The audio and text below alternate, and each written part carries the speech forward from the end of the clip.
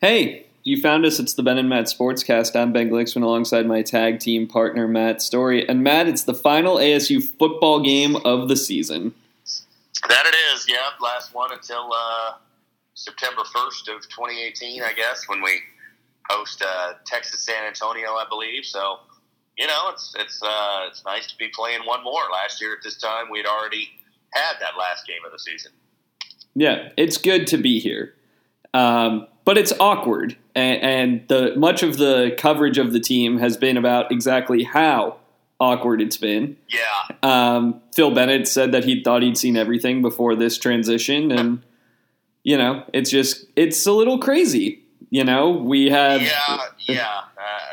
it's been strange. I don't know about you, but for a time, you almost kind of forgot that there was a bowl game to play because so much focus has been on, who would be the new coach. This guy's the new coach. What's going to happen with the coordinators? Recruiting. It's kind of, you almost had to keep reminding yourself, we do have one more game to play. As a fan, I don't know about players and coaches if they felt that way, but, I kind of, it's been hard to remember that there's actually a game still to play in this season. Oh, it's one of those things where I know and I have known that the bowl game is coming up. And still today I was like, oh, yeah, I got to leave work to watch the bowl game on Friday. Right, yeah. It's different. I suppose this happens when you have a coaching change no matter what. But there's just been so much to digest about this coaching change. And a lot we still haven't yet digested. That I think maybe it's made it even more so where you kind of forget, that we're still going in this season. I think playing a game that isn't. Those things go hand in hand. This game isn't that big of a game. Thus, we have a coaching change. If we were playing in the New Year's Six, we probably wouldn't be going through a coaching change. But I think that plays a role in it as well. You're playing a game that, quite honestly, in the grand scheme of things, does not matter. It's good to be playing in it as compared to last year, but it's a game that by, next year at this time, we will probably have forgotten. NC State actually is going to care about this game.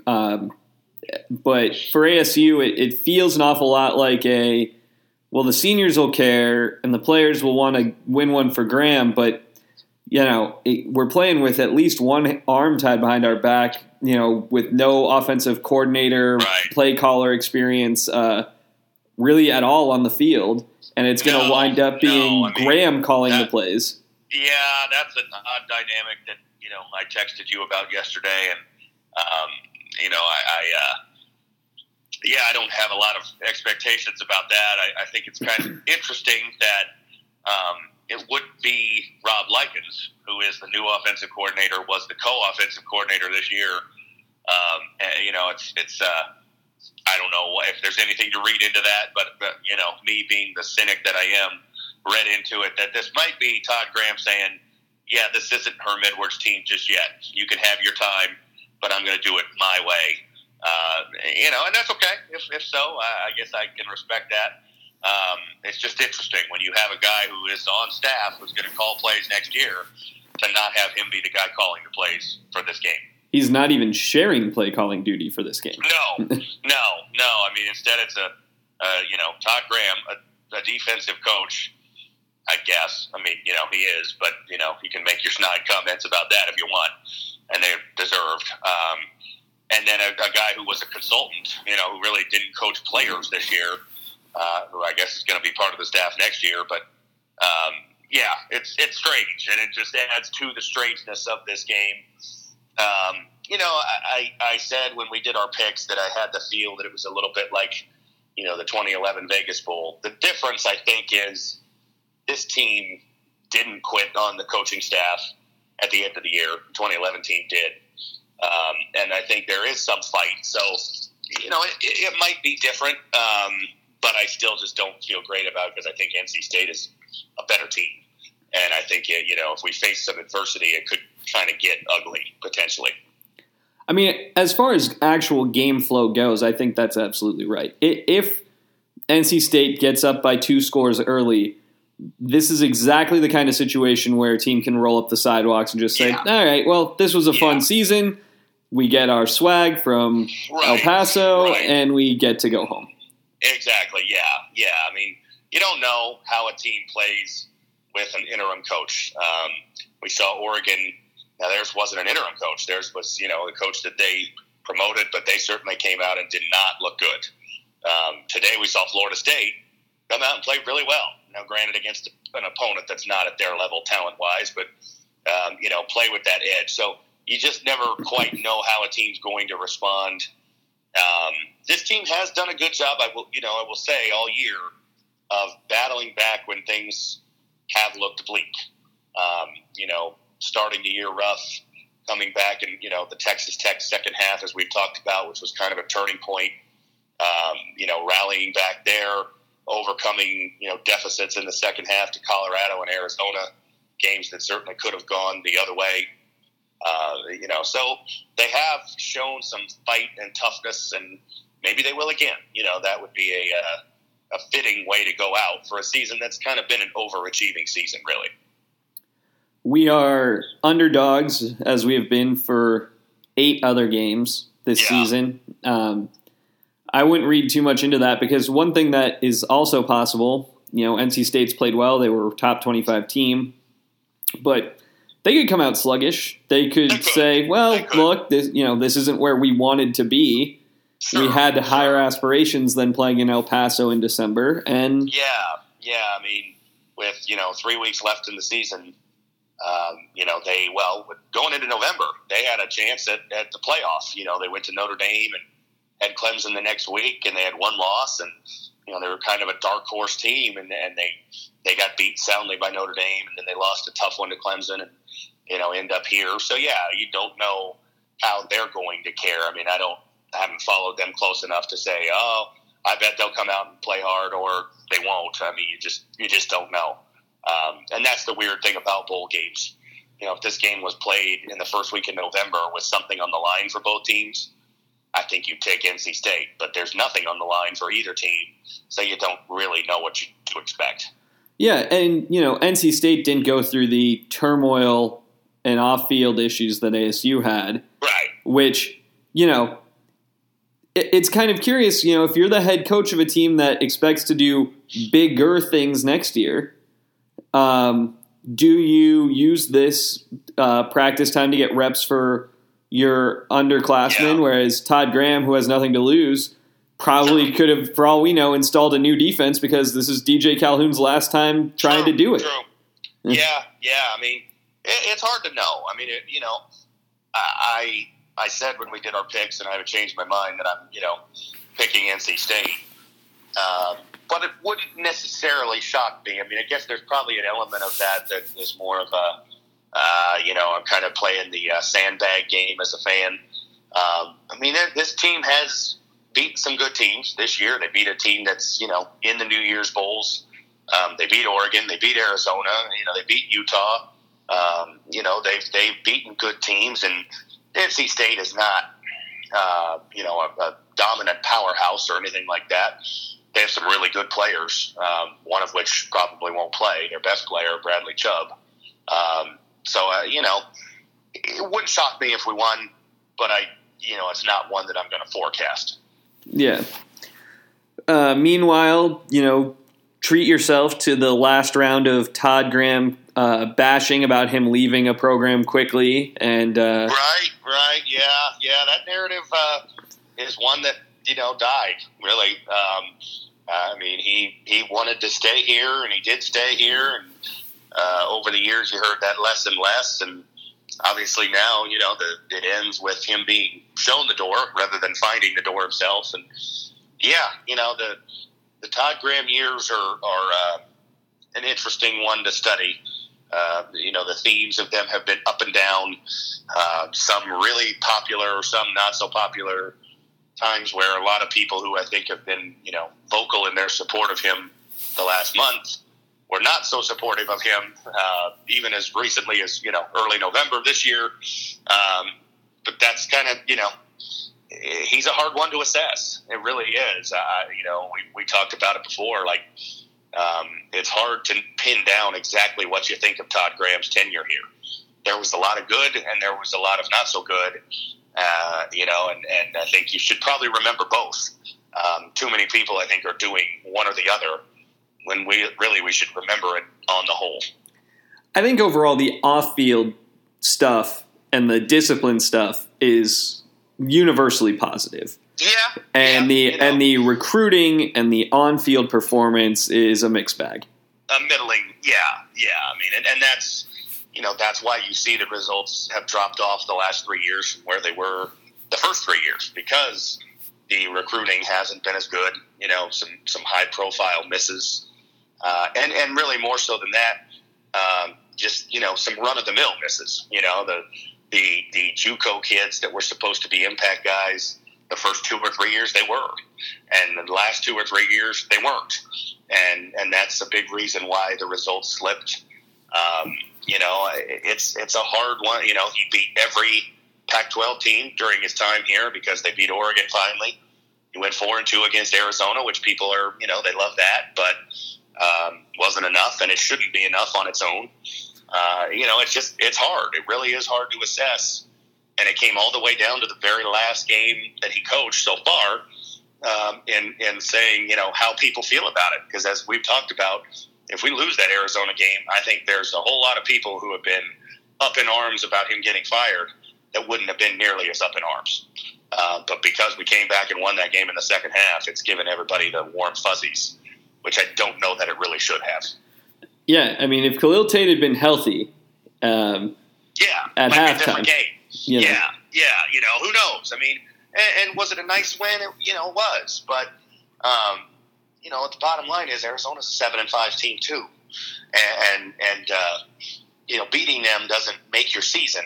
Now if you want to say beating Washington does, sure. There's some truth to that. But, the consistency just wasn't there. We beat Washington, and then, 2 weeks later we get humiliated by USC. We beat Colorado to kind of rally back from that, and then we get beat in a game we never should have lost at UCLA. So, that's the thing, and that's why I say let's remember both. Let's give the guy his due for all the good he did, and let's also remember the maddening inconsistencies that his program had. Let's not gloss over all the negatives just because things ended on a positive. It was a microcosm of his tenure at ASU this year. Yeah, it really was. Slightly on the positive side, but by no means great. Not overwhelmingly positive. Yeah. I mean, we've talked about it a lot, and I've sort of excused some of those early season losses because we weren't as good a team as we were at the end. But nonetheless, we lost to 2 6-6 teams, Texas Tech and UCLA. We got outplayed in every facet by a Mountain West team, a good Mountain West team, but nonetheless a Mountain West team that came in here and was simply better than us. That's disturbing. So yes, beating Washington's great, beating Oregon, beating Arizona, but that doesn't erase the fact that we lost to teams we should not have lost to. And if you beat those 2 6-6 teams and you beat San Diego State, you're looking at a 10-2 season. Losing those games puts you at 7-5, which is average, and that's just not good enough. Yeah, and that's so. Again, I don't mean to knock the guy because I'm not sure that it was the right idea to get rid of him. Really not. I think we won't know. I won't know that for a while. I don't know. Other people have made up their minds, I guess, already. I don't know. Really not sure. But I just think we should keep it in perspective and not make him into Frank Kush because he beat Arizona 4 times out of 6. Well, it's one of those questions that you have to ask, right? Would you grade it on its own, or do you think it's possible? Do you think that's even possible, or does it have to be graded in tandem with however Herm Edwards does? To me, it's that this time around. I think we kind of talked about that. To me, it is in tandem with how Herm Edwards does because the feeling is, and I think it's an accurate feeling from everything we know, that Todd Graham was fired so Herm Edwards could be hired. They weren't independent of each other. It wasn't like, we thought, well, Todd Graham's not getting it done. Let's go find someone new. Let's look around. Let's interview, and we'll settle on this guy. Kind of like when Graham was hired after Erickson was fired. This one was different. So to me, they are in lockstep. Fair. I think. That's kind of my thought on it. If Herm Edwards does well and gets to the level that Ray Anderson wants, then by God, it was the right move, no question about it. But if he doesn't, then I think we will look back and say, boy, did we push a guy out the door who wanted to be here, who did a lot of good, some not so good, but a lot of good, and now what? And you kind of have that, like, when you break up with a girlfriend and then a year later think, maybe I shouldn't have done that. I don't know. We'll see. Time will tell, I guess. Let's get our picks on the record just so that for posterity we can, be remembered for how wrong at least one of us will be. I'm picking ASU, and I'm going to say that the defense steps up real big, and it looks like the defense that played Washington and Utah, and we win 24-14. Okay. I mean, I'm not going to go with a route. I don't think it will be, but I guess I would probably go, 34-20 NC State, something like that. I just don't know if our offense, with this, new play calling scheme and an offense that was inconsistent most of the year anyway, and now with a new play caller against a really good defensive line, even if Chubb is out, they have a very good D-line that, will give our offensive line trouble. I just don't trust us to score very many points. And then defensively, you get into that. Can we be the Washington and Utah defense? I haven't seen it enough. We saw it for 2 games, and that's about it this year. I just think that the defensive side of the ball are the guys Graham recruited. Yeah. He's not going to coach next year, it looks like, at least as a head coach. Phil Bennett, it looks like, is going to be done, at least at the collegiate level. Yeah.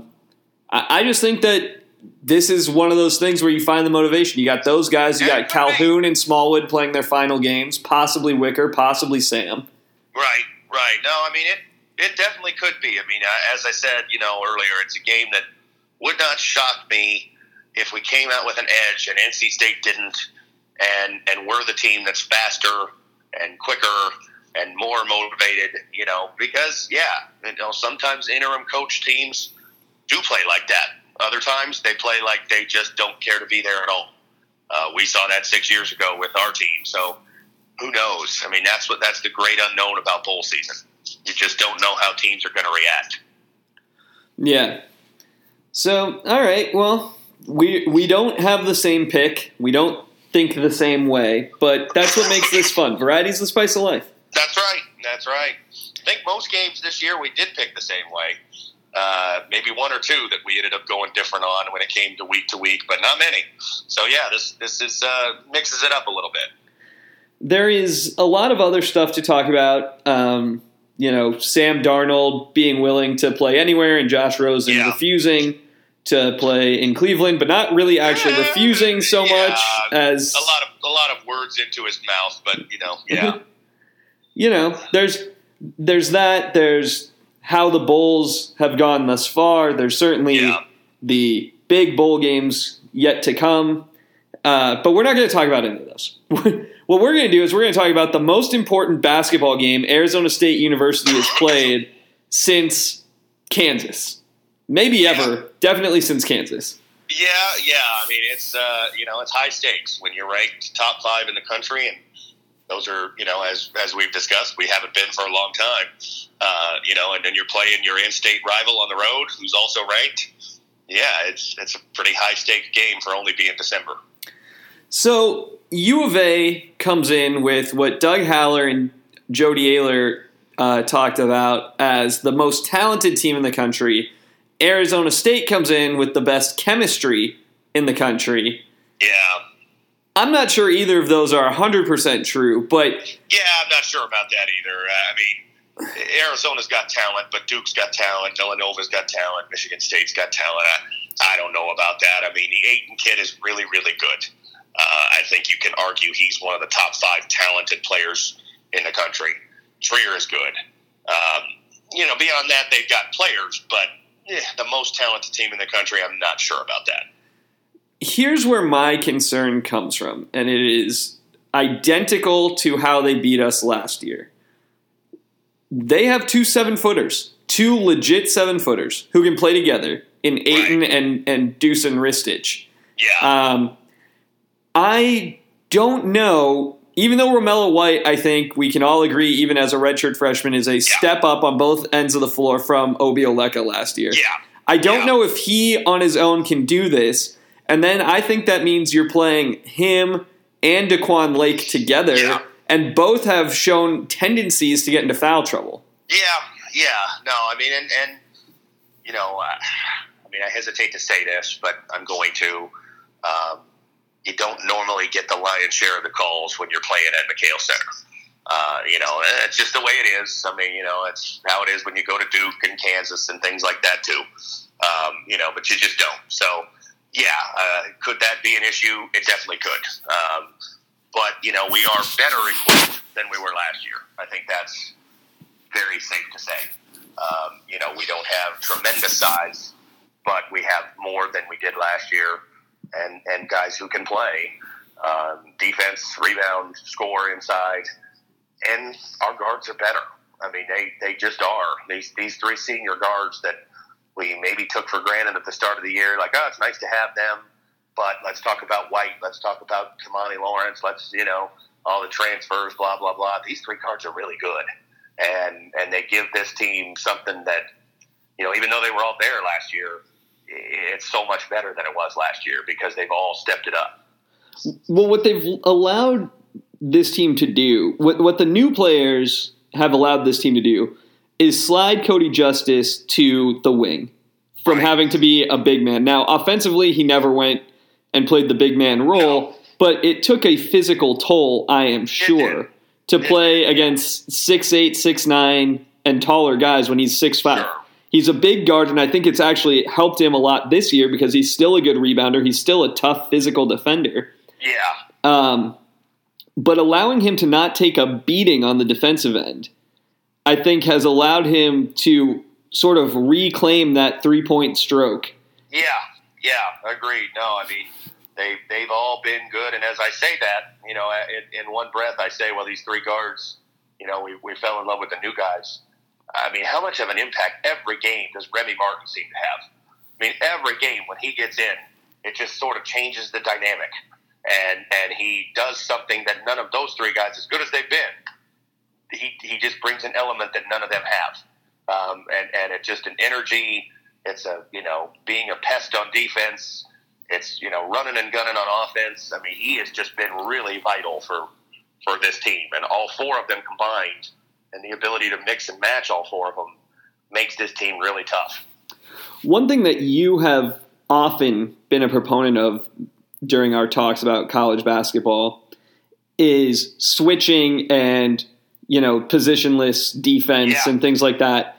When Remy Martin is on the floor, they press with him and then camp him out at the top of the key and switch everything around the perimeter, Yeah, and they do have that versatility to do that a little bit more. I mean, I love teams that, throw out, 4 or 5 guys that are between 6'5" and 6'8", and they can kind of, and this team isn't that, but it kind of gives you a little bit of that in that ability to be so versatile, to play different guys. Like, I mean, I watched, and obviously it was Pacific, but, the ability to, not ever feel like you have to have a certain guy on the court.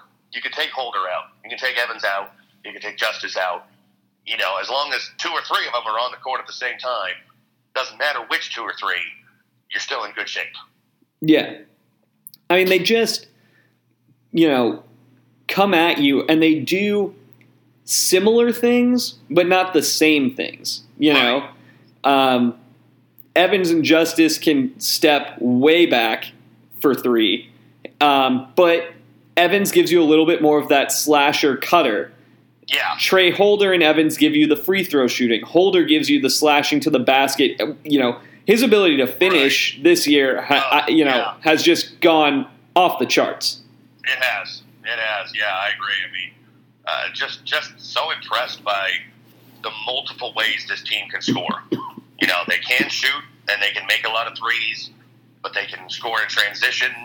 They can, beat you off the dribble. And that's, it's backed up in the numbers. 9 games, I believe, so far that they've scored over 90 points. Every game over 75. That's pretty impressive, and it shows you how versatile they are at being able to score in so many different ways. It's not a one-trick pony type of team. The free throw shooting this year has still had its bugaboos and its bad moments. But the one thing that I like, and I haven't felt this way really since Derek Glasser was there, is that we have a guard who, if you foul him late, he will finish. And this year we have 2. If you foul Evans, he's going to finish. If you foul Holder, he's going to finish. There's not this sense of dread, that, oh no, Jamel McMillan's going to have to shoot the free throws. True. No, agreed. Yeah, it's it's a good group. Yeah, for a lot of reasons, and definitely, that ability to protect the lead late, has been important. The K-State game is the one kind of outlier where we did not shoot free throws well, and we turned the ball over, and it's, I believe, the only game we've won by less than double digits because we made it an adventure down the stretch. But since then, has been impressive in the games that were somewhat close. Now, some of them were blowouts. The last 2, by the end, they were huge margins. But the Kansas game, the Xavier game, the ability to execute well down the stretch and protect a 10-point lead, which, as we've seen, could disappear fast. This team hasn't let that happen much. Yeah, and I know we said that we didn't give due credit to the guards coming into the season. We gave short shrift because we were talking about the new guys, but how about the new guys? I know. Yeah, it's both. When you're having a season like we're having right now, everybody deserves credit. There's not one guy or one group. I think it's natural as fans to kind of focus on the new faces and get excited about them, and you kind of think, well, the old guys are just the old guys, and they're going to be what they are. Well, they've gotten a lot better, but certainly this team is better because of Romello White, because of DeQuan Lake, Remy Martin, Mickey Mitchell in the games he's played. He's started to find a role. That says it goes hand in hand, where those guys aren't as impactful without the 3 guards, and the 3 guards aren't as impactful without them.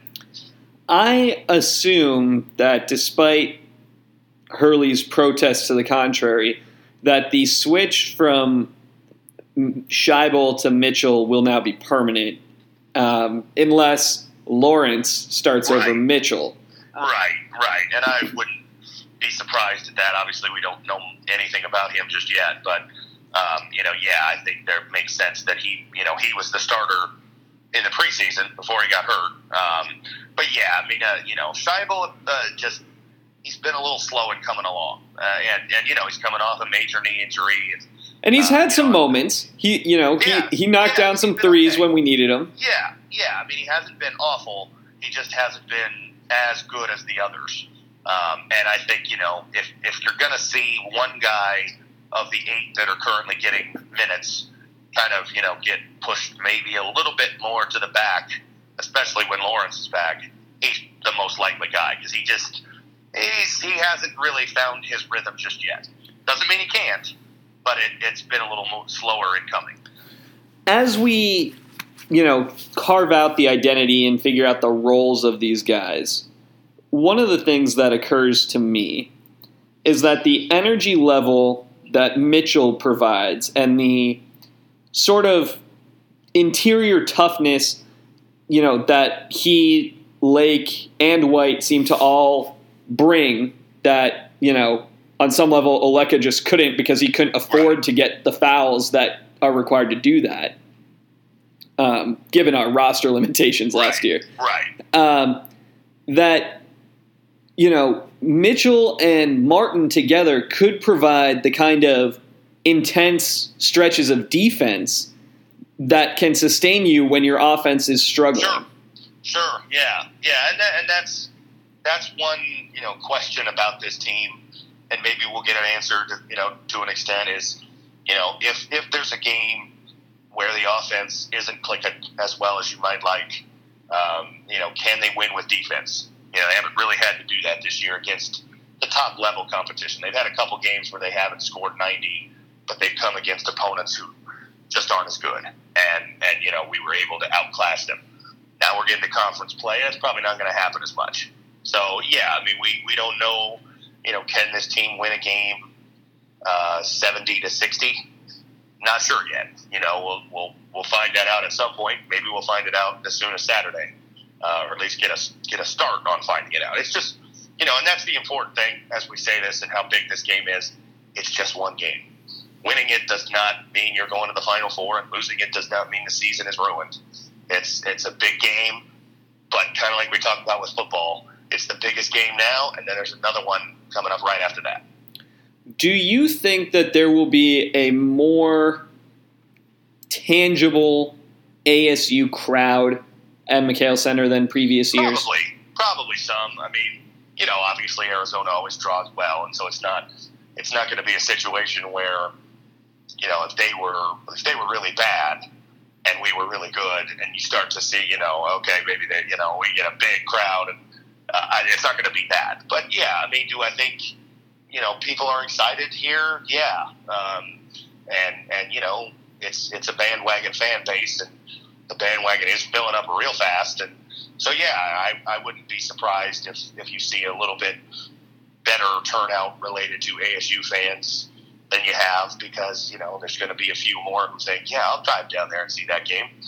Whereas in the past, I thought, why bother? They have no chance. If the bandwagon gets a little too full, there is plenty of room on the train, and you can always get on the train. Even if you're not on the train right now, they'll still let you on the train, according to Herm Edwards. That is true. Yes. And it's a good thing, as we've talked about. That's what this fan base, this program needs to have happen, is for people to get on the bandwagon and get excited and get worked up and get into things. I mean, it hasn't happened much, but it's happening this year. And again, I just hope that, again, people need to realize it's just one game. Winning it would feel great, and it would only accelerate that bandwagon a little faster. But losing it does not mean things have come apart. You're going to lose a game. You're going to lose multiple games. I mean, yes, they're 12-0 now. They're not going 30-0. So, if it comes here, disaster didn't strike. You just keep going. Absolutely the right attitude to take. Though it may feel personally like a disaster. Yeah, and obviously not all losses are created equal. I mean, if you go down there and get totally outclassed, that feels different than if you go down there and play really well and you get beat by 5 points. So, I mean, I don't know how I'll react if they lose, because, games are different. I feel like there is a fear among maybe people like you and me who have been ASU basketball fans and have seen plenty of humiliating losses to good teams, that's what's going to happen here. But it shouldn't be. We shouldn't have that fear. This team this year has done nothing to give us that fear. It's just kind of an institutional fear if you're an ASU basketball fan that you're expecting that. But I think we got to get over that. We got to move past that. And this team has done everything we've asked them so far. So let's see what they can do this time around. Yeah, I mean, your point's well taken about the institutional fear and just the expectation of worst case scenario. Right. Look, that has been rewarded and nurtured for decades, but this is different. Yeah. I mean, I compare it a bit, and it's just a very slight comparison, but a bit like how I felt sometimes when it came to Cub fans. And this, expectation that, things will always go bad. You got to get over that, because things are going to go bad, and you've got to be able to bounce back. And you can't have every time, an infield grounder gets through the legs of an infielder, Oh my God, here it comes again.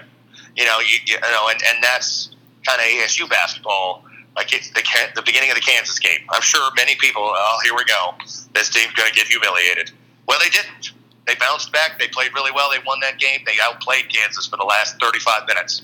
So, we as fans, I believe, have to kind of, and I mean that for myself as much as anybody, have to get over that. You have to kind of move past that notion of disaster is looming around every corner, and start to have a little belief. It's hard. I mean, I know it is, but that's just what we got to do. Yeah, you got to find the faith somewhere. Yeah, and again, it is hard because we've got years and years of disappointment as an ASU basketball fan, and it is much like being a Cubs fan or a Red Sox fan back in the day. You've got so many examples, and you think, well, what gives me the faith it's going to be better? Well, that's true, but the past really has nothing to do with the present. I mean, when we're being realistic about this, what's happened in the past down in Tucson between these two teams has nothing to do with what's going to happen in this game. Different teams, different coaches. You go out and play. And just because they've beaten us in the past and they've humiliated us in the past does not mean they're going to this time. It feels that way, but it really has no bearing on what's going to happen this time around. Nor does it have any bearing on the next game or the next game. And like I said, I get it because I feel that way too. Oh God, go into McHale, it's a house of horrors. But this team, as presently constituted, hasn't played at McHale. So let's see what they can do. Yeah, and the guys who've played Arizona have acquitted themselves okay. They have, yeah. And this is a different team. I mean, it just is. To compare it to the last 2 years is a disservice to what this team has done so far. It has the same coach, and it has 3 guys who've been there. 2 who were there, the last 2 years. 1 who was there last year, 2 in Evans. But everything else is different, and the way they're playing is different. The teams they've beaten are different. So, let's go down there and just see how it goes. But, I hope as a fan base, we don't have that sort of defeatist attitude of, oh, God, going to Arizona, and we're going to get humiliated and embarrassed. No, this team hasn't done anything to earn that sort of label at this point. Yeah. I mean, if anything, it's the reverse, and the home team in this game should be a little afraid because they got into the spotlight, and that's when they dropped 3 in a row. Right. And they haven't been, they haven't lost since then, but they haven't been overwhelmingly impressive. I believe they had to go to overtime against UNLV. UConn hung with them for a good portion of that game. Not a great UConn team. So they haven't exactly looked like the freight train powerhouse they were supposed to be. And so, why can't we go down there and win? We'll see. I'm not going in and saying, oh, we'll handle this, no problem at all. It's a good team. It's a tough place to play. But we're a good team, and we've won in tough places to play. So why not this time too? Yeah. Well, we'll be back.